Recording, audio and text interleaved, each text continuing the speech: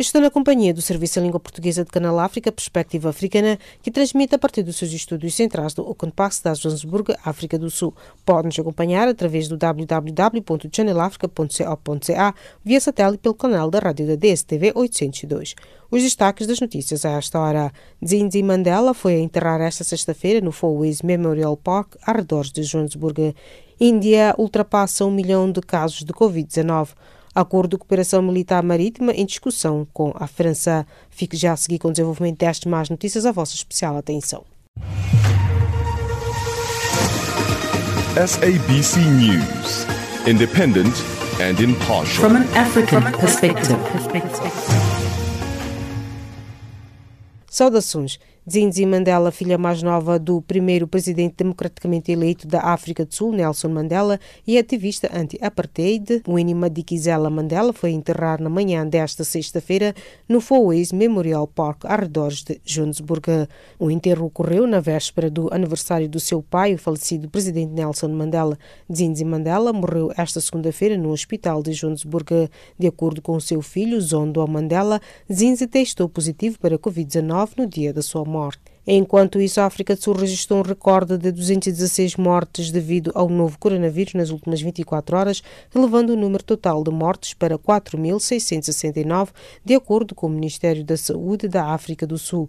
As autoridades identificaram ainda 13.172 novos casos, elevando o total para 324.210 infectados, referiu o ministro da Saúde sul-africano Mzweli Mkhize na sua conta da rede social Twitter, acrescentando que os doentes recuperados estão estimados em 165.591. Estes números colocam o país não só como o mais afetado pela pandemia em toda a África, mas também como o sexto com mais infecções a nível mundial, depois do México e do Chile, com apenas um dia. A Índia registrou 34.956 novos casos de Covid-19 nas últimas 24 horas, ultrapassando 1 milhão de casos desde o início da pandemia, informaram as autoridades. O Ministério da Saúde também registrou um novo máximo de mortes nas últimas 24 horas, elevando o total de óbitos no país para 25.602. A Índia é o terceiro país do mundo em número de infectados depois dos Estados Unidos do Brasil. Moçambique e França estão a discutir um acordo de cooperação militar marítima, disse fonte diplomática no país europeu, depois de questionada sobre um eventual apoio no combate ao terrorismo em Cabo Delgado. Nenhum apoio militar operacional foi fornecido a Cabo Delgado pelas autoridades francesas, mas um acordo de cooperação militar no campo marítimo está atualmente em discussão, referiu. A França fez da luta contra aquele tipo de violência uma prioridade na sua ação internacional e já expressou o seu apoio às autoridades moçambicanas na luta contra o terrorismo islâmico em Cabo Delgado, oferecendo-se para compartilhar a sua experiência. O Observatório Aproforte, promovido pela organização não-governamental Transparência e Integridade, considera que a lei sobre a prostituição e os direitos dos homossexuais na Guiné Equatorial é inconstitucional e viola tratados internacionais assinados pelo país lusófono. A análise feita pelos ativistas afirma que o texto despoja os cidadãos dos seus direitos fundamentais apenas por causa da sua orientação sexual, o que é contrário às disposições da Constituição em matéria de não discriminação, acrescentam os ativistas. O ex-presidente da Gâmbia, Yahya Jammeh, usou dinheiro dos subornos e fundos do Estado para comprar uma mansão no subúrbio de Washington, segundo um processo judicial que visa apreender a propriedade pelas autoridades dos Estados Unidos da América. Na queixa apresentada na quarta-feira, o ditador daquele país da África Ocidental é ainda acusado de ter conspirado para lavar cerca de 3,5 milhões de dólares de receitas de corrupção através da compra da mansão em Potomac, Maryland. Jammeh tinha 29 anos quando chegou ao poder na Gâmbia na sequência de um golpe militar em 1994 e governou o país durante mais de 22 anos. O Conselho dos Direitos Humanos da ONU aprovou nesta sexta-feira uma resolução apoiada por Rússia e China que sublinha a função central do Estado na luta contra as pandemias, apesar das críticas europeias sobre a não referência aos direitos políticos. A resolução também foi apoiada pela África do Sul e Turquia, reafirma a importância da cooperação internacional, em particular em tempos de emergência sanitária da pandemia, e insiste no estrito respeito da soberania dos Estados e a necessidade de considerar as prioridades nacionais. O texto apresentado no discurso da 44ª sessão do Conselho dos Direitos Humanos da ONU em Genebra reafirma que as medidas de emergência adotadas pelos Estados face à pandemia da Covid-19 devem ser conforme as obrigações que lhes incumbem a propósito do direito internacional dos direitos humanos. E desta colocamos o ponto final às notícias de política. Fique já a seguir com o Jacob Tivani com a página do Caleidoscópio.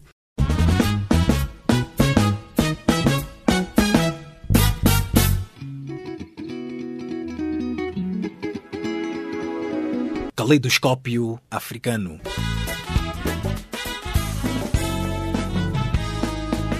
O som da África para o mundo.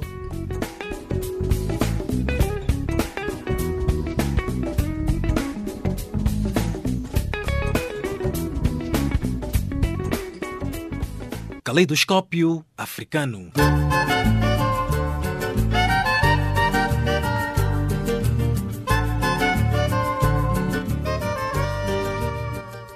Estimado ouvinte, seja bem-vindo à página de Caleidoscópio do Serviço em Língua Portuguesa de Canal África. Apesar do governo já ter autorizado a reabertura das igrejas e mesquitas, os bispos da Igreja Católica decidiram manter suspensão da missa e todas as outras atividades religiosas, justificando a subida considerável de número de novas infecções.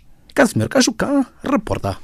A Igreja Católica da Guiné-Bissau só vai reabrir as portas para fiéis quando se sentir que a situação da Covid-19 se desacelerou no país. O governo guineense autorizou na semana passada que as igrejas, mesquitas e locais de cultos e rituais tradicionais reabram as portas aos fiéis mediante um conjunto de medidas, nomeadamente o uso obrigatório e permanente de máscaras, a lavagem das mãos e a desinfecção daqueles recintos. No mesmo dia, várias mesquitas muçulmanas reabriram as portas e receberam os fiéis para a tradicional reza. Também as igrejas evangélicas e outras seitas já retomaram suas atividades religiosas, mas a porta das igrejas católicas mantiveram-se fechadas. Esta quinta-feira, os bispos das duas dioceses do país, Bissau e Bafatá, emitiram um comunicado no qual afirma que era desejável retomar a normalidade das atividades religiosas.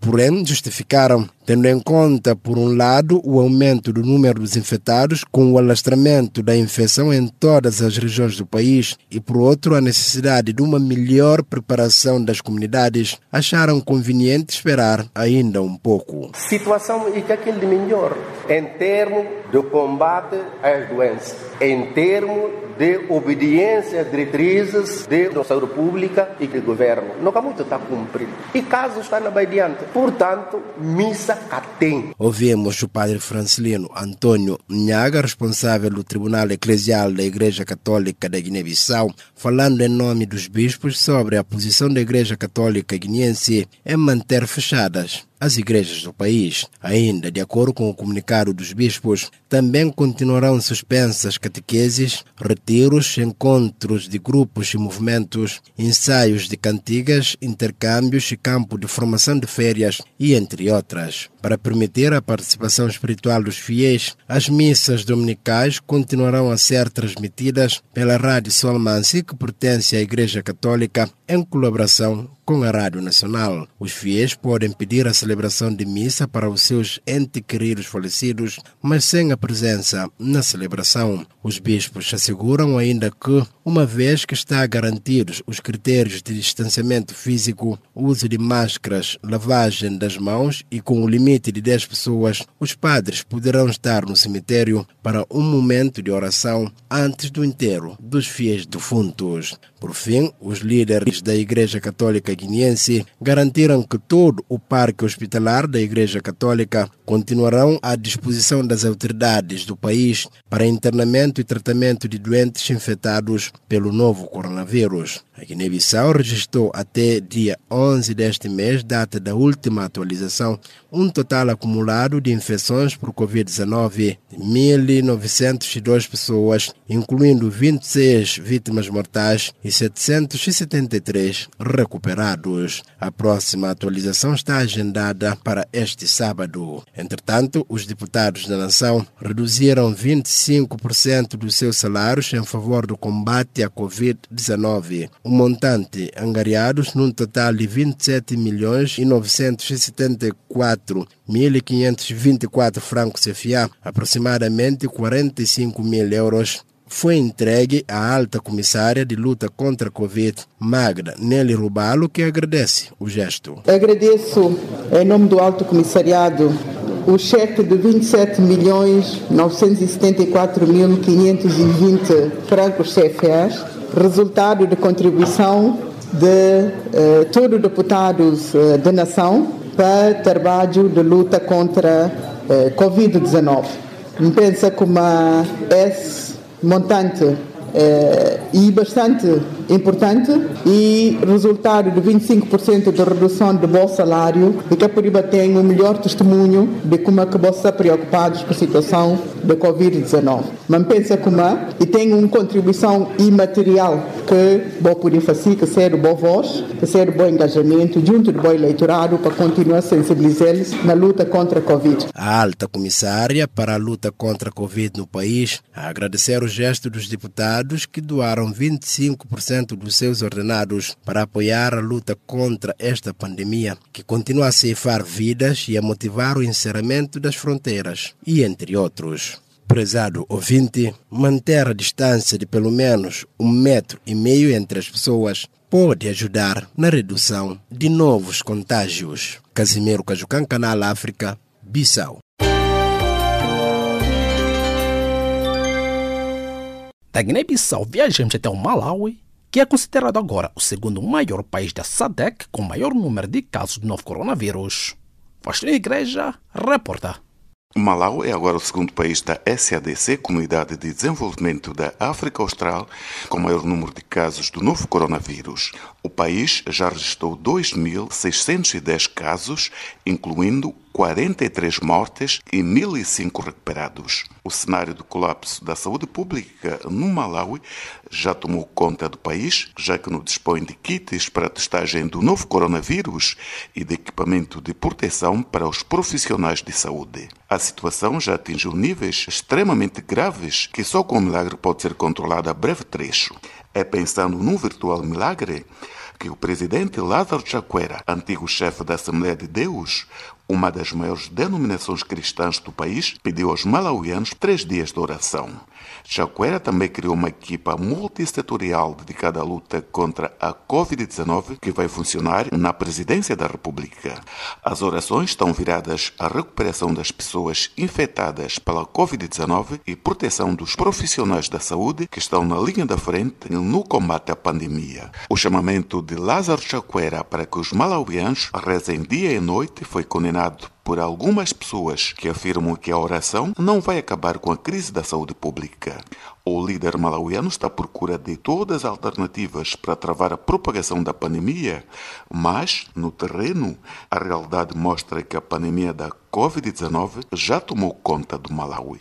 O aumento crescente de regressados da África do Sul, a campanha eleitoral que levou quase 2 meses sem observância do distanciamento social e a precária rede sanitária são apontadas como algumas das causas que estão na origem da crise da saúde pública no Malawi. O presidente Lázaro Chakwera ainda não admitiu o colapso total da saúde pública, mas reconhece que a situação da Covid-19 piorou e está a matar. Acceleration rate of local transmission in its wide geographical spread to prevent any persons who may be exposed to the virus from spreading it to other parts of the country. A situação está piorou em relação aos últimos meses. A Covid-19 está a matar. Temos que nos proteger. Na cena da crise da saúde pública provocada pela Covid-19, Malawi já registrou uma morte num dos seus estabelecimentos prisionais. Trata-se do primeiro caso confirmado da morte de um recluso nas cadeias do Malawi. O fato foi confirmado pelo porta-voz das prisões, Chimwemwe Shaba. Registramos um caso de morte devido à Covid-19 numa das nossas cadeias. Trata-se da cadeia de Chichiri, em Blantyre. Shaba disse que estão sendo tomadas medidas apropriadas para minimizar o risco de novas infecções nas cadeias. We may be aware of the pandemic pandemic COVID-19. We are planning for mass screening both all inmates, officers and spouses in a week or so. Therefore, the temporary transfer. Estamos a trabalhar neste momento no sentido de diagnosticar ou pelo menos tentar encontrar alternativa para testar alguns prisioneiros aqui na cadeia. A situação não é tão fácil, tendo em conta que no há kits para testagem. Outra alternativa que nós adotamos foi transferir os prisioneiros para outros estabelecimentos que, neste momento, ainda não têm problemas do novo coronavírus. Os ativistas malauianos já pediram ao governo para que liberte urgentemente uma parte da população prisional para protegê-los da atual crise da saúde pública, alertando que, se isso não for feito, significa uma sentença de morte para muitos reclusos malauianos. As cadeias malauianas estão superlotadas e com condições de saneamento extremamente degradantes. O Ministério da Saúde iniciou uma pesquisa para determinar se os malauianos estão com sintomas de gripe ou de coronavírus e ver como podem ser mobilizados recursos adicionais para gerir a pandemia. A pesquisa foi lançada ontem em Lilongwe com o apoio do Centro para Controle e Prevenção de Doenças dos Estados Unidos da América e da Fundação Elizabeth Glaser, a líder da luta contra HIV/SIDA em crianças. A diretora da Fundação, Verena Sampakumar, disse que a pesquisa vai decorrer até finais do ano.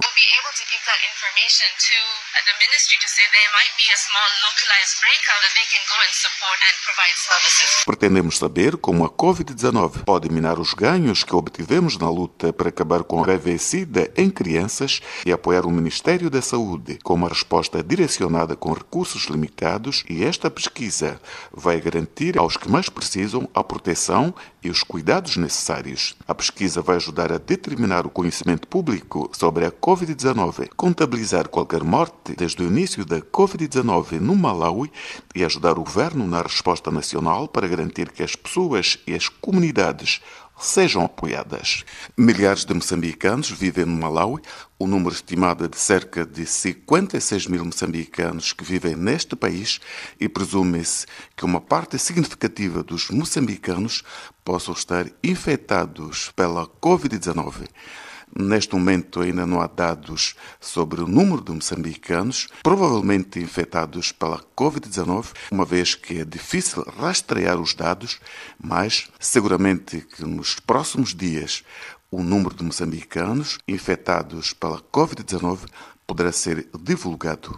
Também importa sublinhar que Malau faz fronteira com Moçambique através das províncias moçambicanas da Zambésia, Tete e Niassa. E o fluxo de moçambicanos ao longo da fronteira entre Malau e Moçambique é muito elevado, dado que a fronteira está totalmente aberta, sem nenhuma vedação. Isto permite que moçambicanos possam entrar facilmente no Malau e os malauianos também possam fazer o mesmo. Tudo isto complica cada vez mais todos os esforços globais para o combate a esta pandemia. Para além de moçambicanos e de malauianos que cruzam a fronteira, há que contar também com imigrantes ilegais provenientes dos Grandes Lagos, que ainda continuam a chegar aqui ao Malawi sem nenhuma documentação e muitos deles entrando através de rotas clandestinas. E por estarmos a falar da Covid-19, daí desse canto onde está neste momento a escutar o Canal África, proteja-se, use a máscara facial, lave as mãos frequentemente e fique em casa. A partir de Blanteia para o Canal África, Faustino e Igreja. Dando continuidade à página de Claudoscópio do Serviço em Língua Portuguesa de Canal África, embaixadores da CPLP dão parecer favorável a Canadá como país observador. Marama Samo, adianta. Os representantes dos Estados-membros da Comunidade dos Países da Língua Portuguesa CPLP deram nesta quinta-feira o aval à candidatura do Canadá a país observador associado à organização. Hoje demos o aval à candidatura do Canadá, o país observador associado, afirmou o embaixador de Cabo Verde em Lisboa, Estado-membro que tem até julho do próximo ano a presidência rotativa da organização. Segundo Eurico Monteiro, que falava após uma reunião do Comitê de Concertação permanente da CPLP, na qual se sentem todos os embaixadores dos Estados-membros da organização, o parecer foi unânime. O Canadá entregou no início de junho a sua candidatura a país observador associado à CPLP, disse então o secretário executivo da organização. Desta forma, o Canadá junta-se a uma lista de outros 11 Estados e organizações internacionais que estão a desenvolver os seus processos para que possam formalizar a adesão com o Estatuto do Observador Associado na próxima reunião de chefes de Estado e de Governo a realizar em Luanda, Angola, em julho do próximo ano, durante a qual deverão ser analisadas as referidas candidaturas. Os representantes dos Estados-membros da CPLP já deram também o aval aos processos de candidatura da Índia e da Irlanda a observadores associados. Ao todo, são 12 as candidaturas que irão à próxima cimeira da CPLP: Estados Unidos da América, Espanha, Índia, Irlanda, Canadá, Grécia, Costa de Marfim, Peru, Catar, Roménia, Organização Europeia de Direito Público e Secretaria-Geral Ibero-Americana.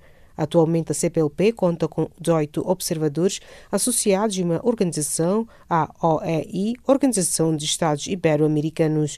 Os Estados que pretendem aderir ao Estatuto do Observador Associado terão de partilhar os princípios orientadores da CPLP, designadamente no que refere à promoção das práticas democráticas, à boa governação e ao respeito dos direitos humanos e prosseguir através dos seus programas de governo objetivos idênticos aos da CPLP, mesmo que a partida não reúnam as condições necessárias para serem membros de pleno direito daquela organização, segundo o site oficial daquela comunidade. Os observadores associados podem participar sem direito a voto nas cimeiras e no Conselho de Ministros, sendo-lhes facultado o acesso à correspondente documentação não confidencial, podendo ainda apresentar comunicações desde que devidamente autorizados para o efeito. Além disso, podem ser convidados para reuniões de caráter técnico. Porém, qualquer Estado-membro da CPLP poderá, caso o julgue oportuno, solicitar que uma reunião tenha lugar sem a participação de observadores. Os Estados-membros da CPLP são Angola, Brasil, Cabo Verde, Guiné-Bissau, Guiné Equatorial, Moçambique, Portugal, São Tomé e Príncipe e Timor-Leste.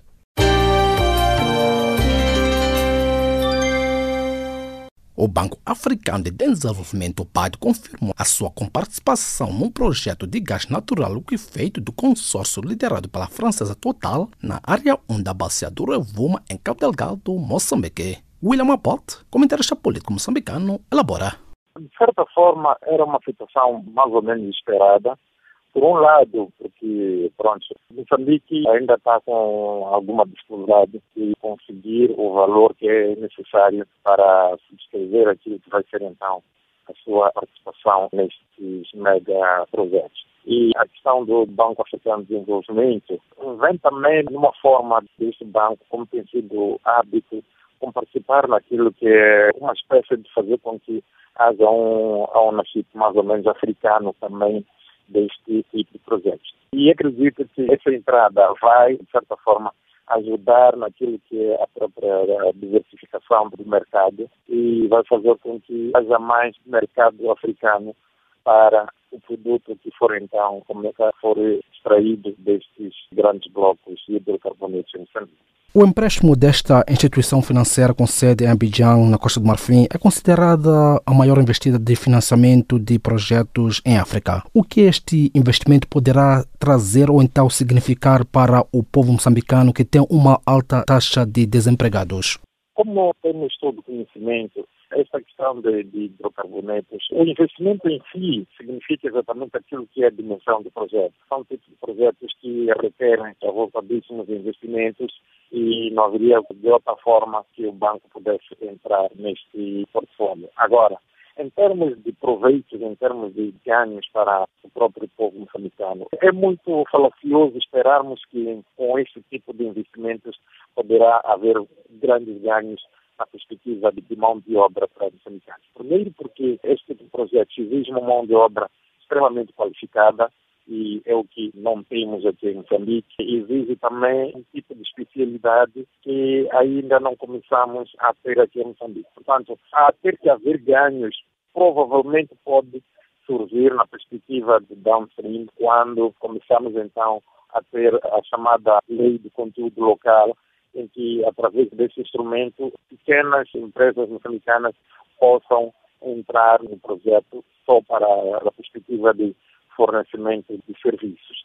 Por essa via, podemos sim esperar que haja uma massiva mão de obra de cidadãos moçambicanos. Agora, em termos de projeto em si, dificilmente isso vai acontecer. E mesmo essa questão de, eventualmente, termos uma mão de obra massiva através da área de downstream, será por um curto espaço de tempo, porque, como é sabido, esse tipo de projetos, na sua primeira fase, na fase de construção das infraestruturas, aí sim requer uma grande quantidade de mão de obra, uma grande quantidade de serviços prestados para o projeto. Mas quando terminada a fase da construção, tudo volta praticamente a casa. Portanto, vamos eventualmente sim ter significativa fasquia de mão de obra na fase de construção por via de fornecimento de produtos e serviços, mas em termos do avanço, em termos do arranque do projeto em si, sinceramente não há muito que possamos esperar que este projeto dê esses investimentos. Estaria o governo moçambicano a investir o suficiente na mão de obra moçambicana ou então no know-how? Em termos políticos, diz-se que existe, de fato, um projeto nesse sentido. Sabemos que há um grupo de uma dezena ou 2 dezenas de moçambicanos que estão a ser especializados fora para essa questão de hidrocarbonetos. Sabemos que empresas como a própria Total têm disponibilizado bolsas de estudo para cidadãos moçambicanos capacitarem-se em áreas ligadas a hidrocarbonetos e que eventualmente até possam vir trabalhar neste projeto. Quer dizer, há pequenas iniciativas que estão em curso que visam exatamente colmatar essa situação, mas são iniciativas extremamente pequenas, são iniciativas muito insignificantes para aquilo que é a necessidade de mão de obra, ou seja, para aquilo que é o nível de desemprego em Moçambique. E fora isso, são iniciativas que abrangem uma classe que, de certa forma, com um nível de escolaridade muito alto e que não é esse que constitui o grosso da população moçambicana. Portanto, em termos políticos, o governo fala sim que existem iniciativas, existe essa intenção, mas, sinceramente, não passa até agora de simples intenção. E olhando para o histórico do desvio do erário público que culmina com estes empréstimos da comunidade internacional, o que estaria a ser feito para que estes fundos beneficiem os verdadeiros donos destas riquezas, ou seja, o povo moçambicano? É um ciclo totalmente vicioso que acontece, porque, por um lado, esses financiamentos devem ser pagos por aquilo que é o erário público, ou seja, a própria participação do Estado moçambicano é feita por via de endividamento. Portanto, vai-se contratar uma dívida para pagar uma dívida. Portanto, é um ciclo vicioso que não vejo a breve trecho de que forma isto poderá terminar.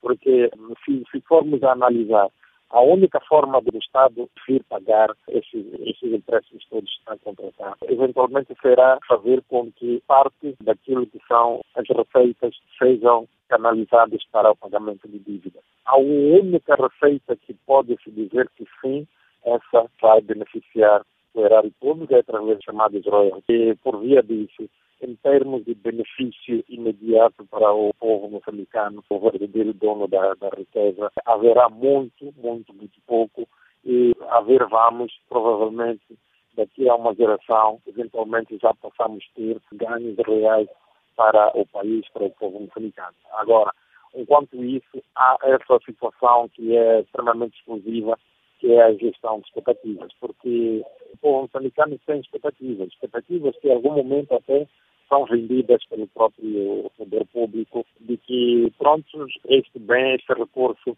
virá para alavancar aquilo que é o desenvolvimento do país, mas esse desenvolvimento vai acontecer sim, mas não se vai refletir de forma imediata naquilo que é o bem-estar, naquilo que é a vida do cidadão moçambicano. Perante a crise militar que assola a região norte e centro de Moçambique, qual a possibilidade destes recorrentes ataques afetarem de alguma forma estes volumosos investimentos? Portanto, até agora tem-se dito que não vão afetar de forma nenhuma, mas se formos a ver aquilo que é a situação no terreno, envolvidos de 2 anos e meio desde que começaram esses ataques, Estes grupos já estão em número muito grande, em termos de capacidade militar também já estão, de certa forma, muito robustos e também em termos de meios militares. E em termos de afetar, vai afetar, na minha opinião, sim, porque quando começar o processo da construção em tanto que tal, ainda que não consigam atingir diretamente as infraestruturas, o campo de afunde, haverá sim uma tranquilidade. O projeto vai ser afetado porque grande parte dos meios para o projeto terão que ser transportados para algum sítio. Olhando para a situação atual, em que este grupo já está distribuído praticamente por todos os distritos da província de Cabo Delgado, esse é um caso que deverá ser tomado de forma muito séria, porque não vale a pena taparmos a vista. Este grupo já demonstrou ter uma capacidade humana e militar capaz de atingir e afetar e dar golpes extremamente sérios a este tipo de projetos. Agora, vamos lá ver qual é que vai ser a opção que o governo e as próprias multinacionais vão escolher como opção. Se é uma opção de trazer mercenários para protegerem o projeto na sua escala de sua base, se é uma questão de reforçar aquilo que é a capacidade das Forças Armadas, se é por via dessa convergência de sinergias entre os países da região. Portanto, essa é uma questão que acredito que deve estar agora a ser tomada a sério e deve estar a ser equacionada, porque não é possível ignorar que estes projetos vão ser severamente afetados pela ação desses grupos armados. A ficar para trás, William Abbott, comentarista político moçambicano, falando-vos a partir da cidade de Maputo. Estimado ouvinte, temos agora uma breve pausa à página de caleidoscópio do Serviço em Língua Portuguesa de Canal África e veremos os microfones a uma emoção na recapitulação das notícias de política a esta hora. SABC News. Independent and impartial. From an African perspective. O resumo das notícias a esta hora. Zinzi Mandela, filha mais nova do primeiro presidente democraticamente eleito da África do Sul, Nelson Mandela, e ativista anti-apartheid, Winnie Madikizela Mandela, foi enterrada na manhã desta sexta-feira no Fourways Memorial Park, arredores de Johannesburg. O enterro ocorreu na véspera do aniversário do seu pai, o falecido presidente Nelson Mandela. Zinzi Mandela morreu esta segunda-feira no hospital de Johannesburg.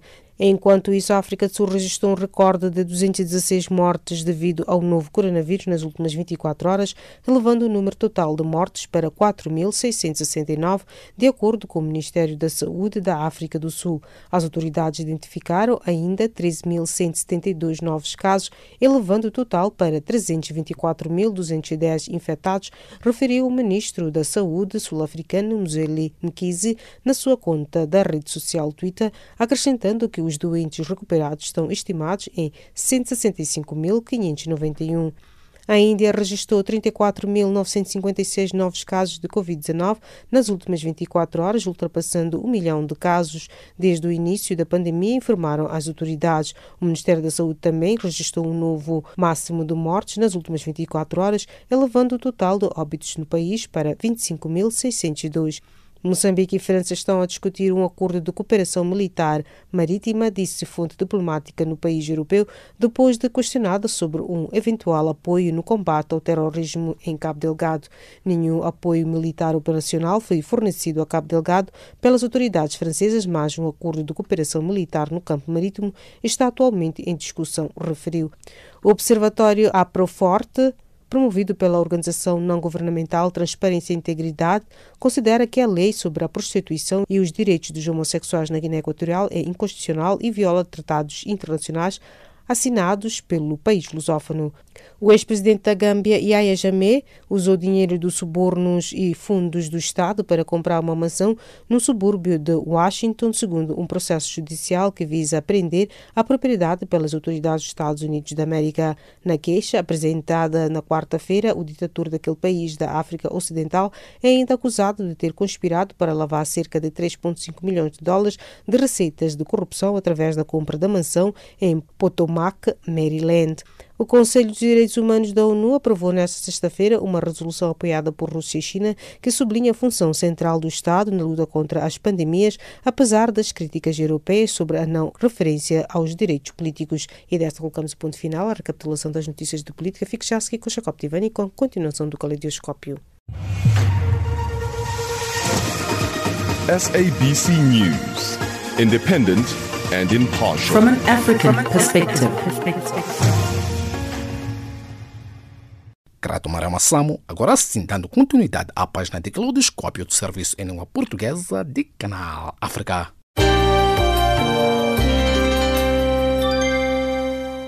A Frente de Libertação do Estado de Cabinda, Forças Armadas de Cabinda, FLECFAC, saudou o que disser o reconhecimento da existência de guerra por parte do ministro do Estado angolano Pedro Sebastião, que convidou a visitar as bases militares. O movimento independentista reagia a declarações do ministro de Estado e chefe da Casa de Segurança do presidente da República Angolana, que na quarta-feira rejeitou as situações de instabilidade no território, dizendo que vive uma paz efetiva apesar de grupos que possam fazer uma ou outra ação. O general disse ainda que as notícias de Cabinda nas redes sociais não correspondem à verdade, levando os independistas a convidar Pedro Sebastião a visitar uma das bases militares da FLECFAC no interior de Cabinda e longe das fronteiras. Os separatistas prometem ainda garantir a segurança do general durante a sua permanência de Cabinda e lançam um apelo à população para abster-se de qualquer manifesto de hostilidade contra Pedro Sebastião por ser um dos representantes da potência colonial que ocupa Cabinda. Num comunicado assinado pelo porta-voz do Estado-Maior-General dos FAC, General Antônio do Rosário Luciano, o movimento sauda o momento de lucidez de Pedro Sebastião quando reconheceu a existência da guerra, honrando as famílias angolanas enlutadas pelos soldados angolanos que morreram em combate. Salienta ainda que o general demonstrou desconhecer a realidade e dimensão da guerra, uma lacuna que pretende corrigir, convidando Pedro Sebastião a inteirar-se da realidade visitando os militares. Na quarta-feira, durante o balanço epidemiológico sobre a Covid-19, Pedro Sebastião, que é também coordenador da Comissão Multissectorial de Prevenção e Combate à Doença, respondeu a questões relacionadas com os conflitos na província angolana. De vez em quando, muito raramente, aqui e acolá podem surgir grupos que possam fazer uma outra ação, não uma ação organizada como tal. A guerrilha tem a particularidade que tão depressa está em paragem como se pode criar um momento de instabilidade, afirmou. Pedro Sebastião assinalou que da mesma forma que surge na capital do país ou noutros pontos do território, um ou outro grupo de marginais que desenvolve uma outra ação, em Cabinda também essa possibilidade pode surgir. A província angolana de Cabinda, onde se concentra a maior parte das reservas petrolíferas do país, não é contígua com o resto do território e desde há muitos anos que líderes locais defendem a independência, alegando uma história colonial autônoma de Luanda. Em 2010, no Campeonato Africano das Nações em futebol, os independistas fizeram aquela que foi a maior operação visível para o exterior, com o sequestro dos jogadores do Togo numa ação militar.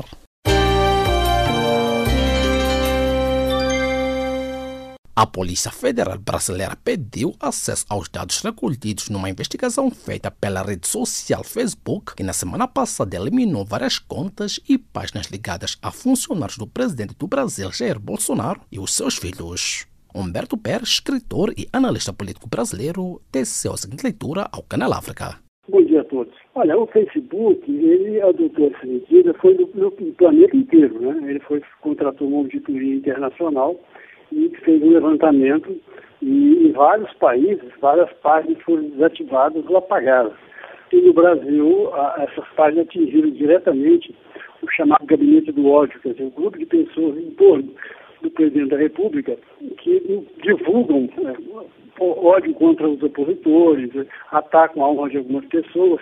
O problema é que essa investigação já estava em curso no Supremo Tribunal Federal, sob o comando do ministro Alexandre de Moraes.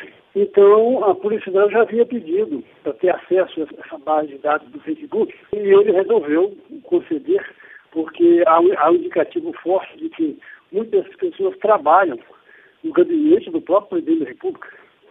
Alguns e-mails que foram usados para criar essas páginas são de pessoas ligadas diretamente a ele. Então, a Polícia Federal já havia solicitado e ele ontem determinou esse acesso. pela nova lei aqui do uso de redes sociais, as redes sociais elas podem apagar, mas tem que manter os dados num prazo de 30, 60, 90 dias, dependendo do que a justiça determinar. Esse banco de dados tem que ficar disponível e foi isso que a Polícia Federal pediu acesso ao banco de dados. A investigação continua, já está praticamente comprovado o envolvimento de pessoas próximas ao presidente, e se essas pessoas estiverem usando coisas públicas, computadores públicos, isso pode caracterizar o uso da máquina pública do Estado para difundir ódio. Esse processo começou basicamente porque essas pessoas atacaram a honra de ministros do STF e alguns chegaram a fazer ameaças até à vida deles. Então a crise continua, a confusão para cima de Bolsonaro continua, embora ele tenha modificado um pouco, ele está agora mais calmo, mais tranquilo, parou de dar respostas agressivas, mas a coisa para cima dele continua no mesmo tom, né? A investigação continua avançando em direção a ele. E o que irá acontecer com estes funcionários ligados ao Bolsonaro? Olha, em qualquer país normal, né, onde a vida política transcorre normalmente, o correto seria essas pessoas serem demitidas de imediato. Isso é o que faz qualquer homem público quando descobre que uma pessoa está envolvida. Ainda que seja com seu consentimento, é da lógica, da atitude do governante adotar a medida de demitir logo, exatamente para não deixar que venha cair uma responsabilidade maior sobre si mesmo. Mas Bolsonaro ele fica quieto, essas acusações dele, essa investigação avança, e ele continua achando que no final não vai dar em nada. Ele amenizou um pouco o tom do discurso dele dos tempos para cá, e talvez esteja acreditando que essa nova atitude dele vai fazer com que essa investigação reduza. Mas como o país, ele continua tratando a pandemia com descaso, com desprezo, né? Inclusive agora foi testado ontem positivo, de novo, mesmo fazendo isolamento, mesmo ficando em casa, ele continua positivo. Quer dizer, a situação dele é muito complicada, é muito difícil. Os funcionários já deveriam ter sido afastados ou demitidos. Nós tivemos um ministro que fugiu para os Estados Unidos, o filho de Bolsonaro está anunciando que também vai embora para os Estados Unidos. Quer dizer, eles desencadearam um discurso de ódio e agora que a investigação está chegando muito próximo deles, eles falam em ir embora. Agora, os funcionários deveriam ter sido demitidos já. E o Bolsonaro está atrasando em fazer isso. Vamos ver até quando ele vai conseguir segurar a demissão dos funcionários. Se for confirmado que o Bolsonaro está ligado a essas páginas que difundiam e promoviam discursos de ódio, pode de alguma forma ser impeached? Olha, o que acontece é que ele já cometeu vários crimes de responsabilidade desde que tomou posse. Para ele, seria só mais um crime de responsabilidade. Né? Seria só mais um a acontecer para ele. Pedido de impeachment ele tem vários. Ele é o presidente da República no planeta que mais tem pedido de impeachment. Ele parece que já passou de 40. Várias organizações, representando a sociedade civil, parlamentares, agora artistas fizeram também mais um pedido. Quer dizer, ele tem um pedido. Agora, o que nos parece que os bastidores da política, há uma negociação, né, para que ele fique no cargo desde que ele não caça mais confusão, desde que não arranje mais problema. Então, fica no ar essa ideia, assim, que existe um acordão por trás para que ele diminua o tom da sua atividade e continue no cargo até onde der. Né? A gente não sabe como é que isso está ficando, porque todo o discurso de todas as autoridades, tanto do ministro do Supremo como do Congresso, diminuíram o tom contra ele. Todo mundo voltou a falar de uma maneira mais tranquila, né? E se referindo a ele já de uma maneira mais suave. E ele também. Então, se a investigação avançar muito e chegar nele, é crime de responsabilidade e é para processo de impeachment e é processo de afastamento pelo próprio Supremo. O próprio Supremo pode, numa plenária, com todos os ministros, definir pelo afastamento do presidente por crime. Quando é por crime, ele pode ser afastado. Ou é afastado ou sofrer impeachment pelo Congresso. Agora, o que nós estamos percebendo de uns 15 dias para cá é que o ambiente político está mais leve, está mais tranquilo, né? Perdeu aquele tom de confronto que estava havendo entre os três poderes. E como é que os outros partidos reagiram a esta situação? Olha, os partidos de oposição continuam empenhados em que a investigação prossiga e que dê base para sustentar o processo de impeachment, né? Agora, ele ampliou muito o apoio dele dentro do governo ao adotar o Centrão, que é um grupo grande que tem dentro do Congresso, que nós chamamos aqui de baixo clero, porque eles são de vários partidos e eles têm uma base boa. Então, quando eles começam a receber cargos de verbas, eles passam a votar com quem está no poder. Mas pode até mudar de ideia de uma hora para outra também. Quando se aparecer algo muito evidente, eles sempre trocam de posição. Principalmente depois que já receberam as verbas, porque o Centrão, esse político do Centrão, funciona mais ou menos assim. Então, por enquanto, ele parece que tem dentro do Congresso uma base para não deixar passar um processo de impeachment. Então, isso teria que vir outra anulação da chapa via TSE, que também já mudou um pouco o discurso, já não está mais aquele discurso de legalidade, de cassação, de uso de fake news. Todo mundo já está fazendo um discurso mais leve. Então, por enquanto, nós vamos ficar nesse banho-maria aqui, esperando para ver os acontecimentos. Palavras de Humberto Pérez, escritor e analista político brasileiro, falando com a África, a partir de Belo Horizonte, Brasil.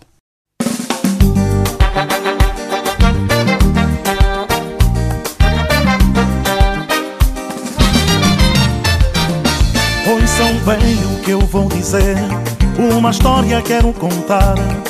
A vida tem coisas belas, ruins, mas é mesmo assim.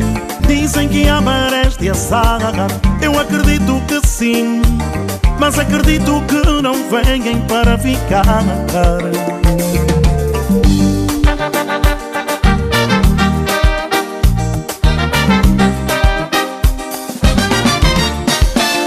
É preciso saber viver, ter forças para vencer as partidas que a vida nos prega sem avisar. Mas é preciso saber viver, ter forças para vencer as partidas que a vida nos prega sem avisar. Quando pensamos ser amados por alguém e nos deixa por coisas banais, oh, meu amor, olhamos para uma vida que passou e o abismo da desilusão apaga a luz dessa ilusão.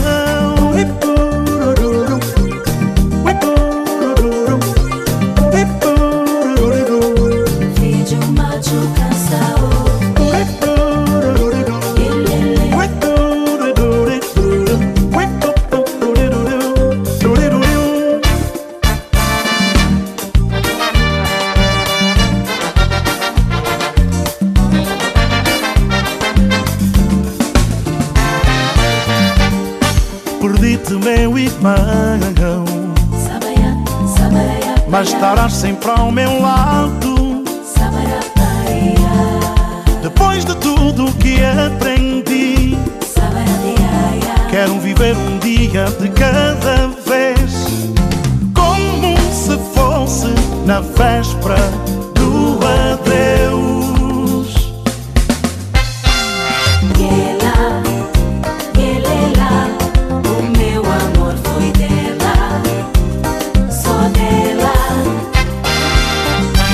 Foste aquela que sempre sonhei e jurei amar. Dei-te o meu coração sem nenhuma condição. Dei-te o meu coração sem nenhuma condição. Na vida existem coisas que transcendem o nosso desejo. Querer, amar, sofrer e ser fiel. Ser fiel.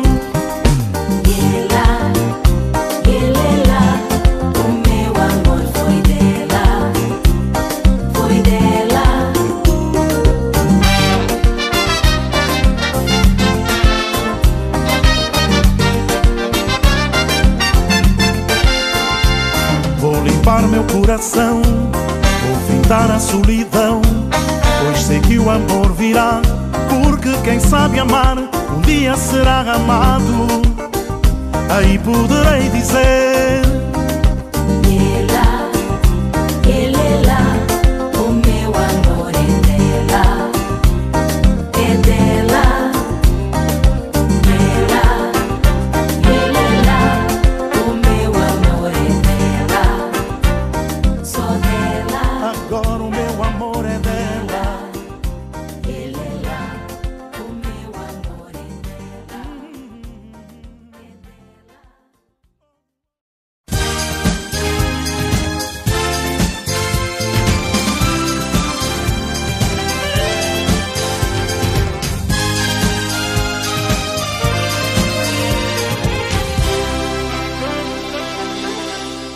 Calorosas saudações e sejam bem-vindos à página de Economia do Serviço em Língua Portuguesa de Canal África. A diretora do Fundo Monetário Internacional FMI, Kristalina Georgieva, disse esta quinta-feira que a crise provocada pela pandemia entrou numa nova fase que exige flexibilidade para assegurar uma recuperação sustentável e equitativa, alertando que o mundo não está fora de perigo. As medidas para combater a pandemia paralisaram setores inteiros da economia mundial e levaram o Fundo Monetário Internacional a fazer previsões sem precedentes nos seus quase 75 anos, onde a economia mundial poderá cair de cerca de 3% em 2020.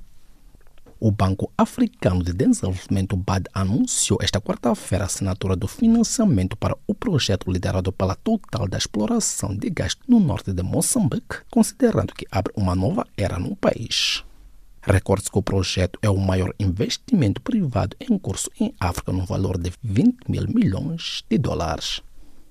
Enquanto isso, a consultora Oxford Economics considerou que a deflação registrada em junho em Moçambique deve-se à descida de preços de bens alimentares e dos transportes, o que abre espaço para uma redução de taxas de juros. Recorde-se que Moçambique registrou em junho uma deflação mensal de 0,55%, de acordo com os dados publicados semana passada no Boletim de Índice de Preços no Consumidor do Instituto Nacional de Estatística. Já em Angola, a consultora Oxford Economics estimou que a inflação deverá continuar a subir este ano e que o Kwanza vai continuar a desvalorizar-se, caindo mais de 50% face ao dólar este ano. Os preços em Angola aumentaram 1,74% entre maio e junho, segundo um relatório mensal do Instituto Nacional de Estatísticas angolano, divulgado na segunda-feira passada, valor que coloca a inflação acumulada há 12 meses no valor mais alto de janeiro de 2018. Os acionistas do Banco Europeu para a Reconstrução e Desenvolvimento aprovaram o pedido de adesão da Argélia à instituição financeira, anunciou esta semana o banco. A Argélia situa-se na parte oriental e meridional da bacia mediterrânea, uma região onde o banco já investe e apoia as reformas de política no Egito, na Jordânia, no Líbano, em Marrocos, na Tunísia, na Cisjordânia e na faixa de Gaza. A China tornou-se o primeiro grande país a retomar o crescimento econômico desde o início da pandemia da Covid-19, alcançando uma expansão inesperada de 3,2% no segundo trimestre, foi esta quinta-feira anunciado. De acordo com o Gabinete Nacional de Estatística chinês, os dados mostraram uma melhoria dramática em relação à contração de 6,8% registrada no trimestre anterior, pior desempenho da economia chinesa desde 1970. O índice de produção na construção civil em Cabo Verde aumentou 7,2% no primeiro trimestre deste ano. Em termos homólogos, o segundo crescimento mais reduzido desde 2017, segundo dados do Instituto Nacional de Estatísticas cabo-verdiano. Globalmente, o índice de produção na construção civil em Cabo Verde registrou um crescimento de 8,5% em 2019 face a 2020, segundo os dados anteriores do Instituto Nacional de Estatística. Enquanto isso, o Ruanda planeia aumentar a cobertura da internet das escolas secundárias públicas para 62% este ano, com o objetivo de alcançar a conectividade universal da banda larga até 2024, um investimento de 5 milhões de dólares americanos. O projeto, lançado em 2019, será instalado através da colaboração entre o Fundo das Nações Unidas para a Infância, UNICEF, e a União Internacional de Telecomunicações, com o objetivo de fornecer conectividade a todas as escolas do mundo até 2030. E desta, despedimos de mais uma edição da página de Economia do Serviço em Língua Portuguesa de Canal África.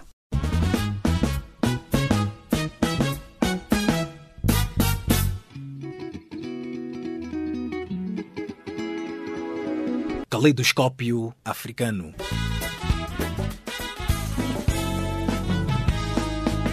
O som da África para o mundo.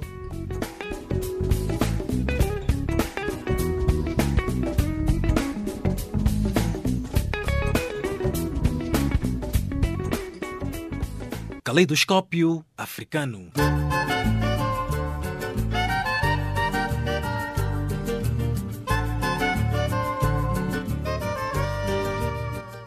Desta feita, chegamos ao fim desta edição. Edição esta que chegou ao cargo de Jacob Tivan e da Maria Moçam e nos cuidados técnicos da Catherine Maleka. Em nome desta vasta equipe, os nossos agradecimentos, um novo encontro marcado para breve. Boa noite, aquele abraço e um bom final de semana.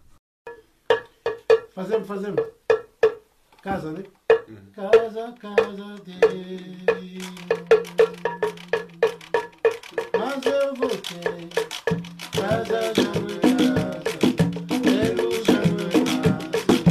Mesa já não é café. Marido pode ser mulher. Conterra já não é conterra. Chão já não é terra.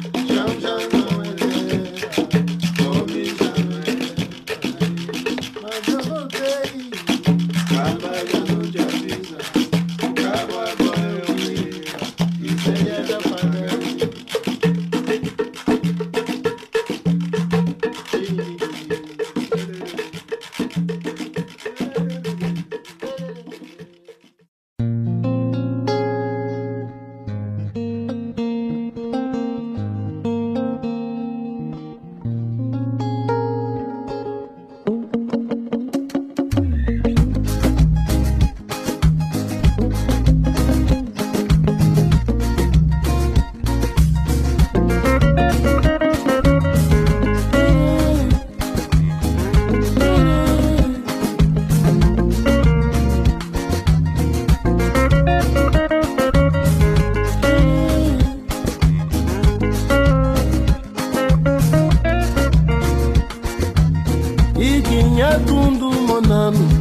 Mamãe me disse, dei eu cuigi o mundo, monandengue.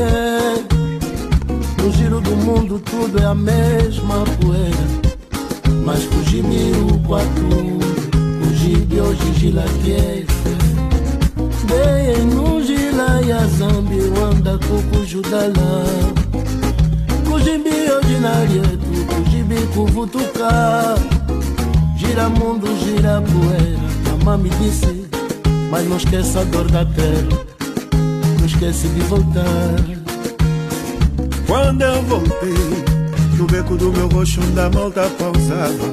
O frio do cacimbo que furava a camisola já rasgada.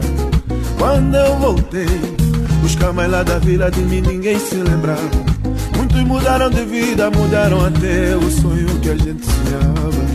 Quando eu voltei, casa já não é casa, lelo já não é mais, riqueza já não é café, marido pode ser mulher, com terra já não é com terra, chão já não é terra, fome já não é guerra. Quando eu voltei, camba já não te avisa, o carro agora é o bico, miséria já paga IVA.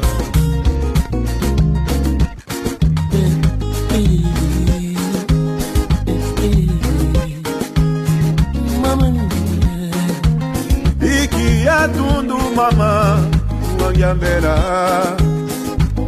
neye wakuishia mundo monanye gira mundo gira poeira monandenge mas kujibi ukwatundu kujibi hoje gira que neye não gira yanzambi anda kukujudala kujibi hoje na dietu kujibi kuvutuka. Gira mundo, gira poeira, mas não esquece a dor da terra, só não esquece de voltar. Quando eu voltei, na sombra da mulemba, vovô já não estava. Nem o campo do trumuno da bola de trapo que a gente jogava.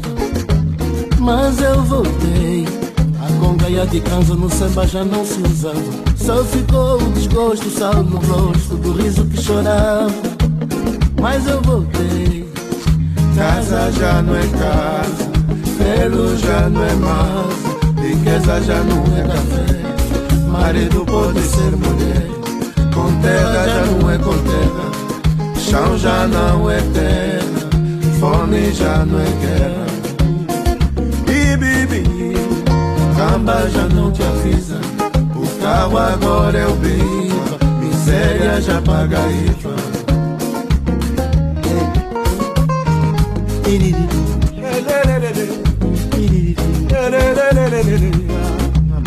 Vou-se embora.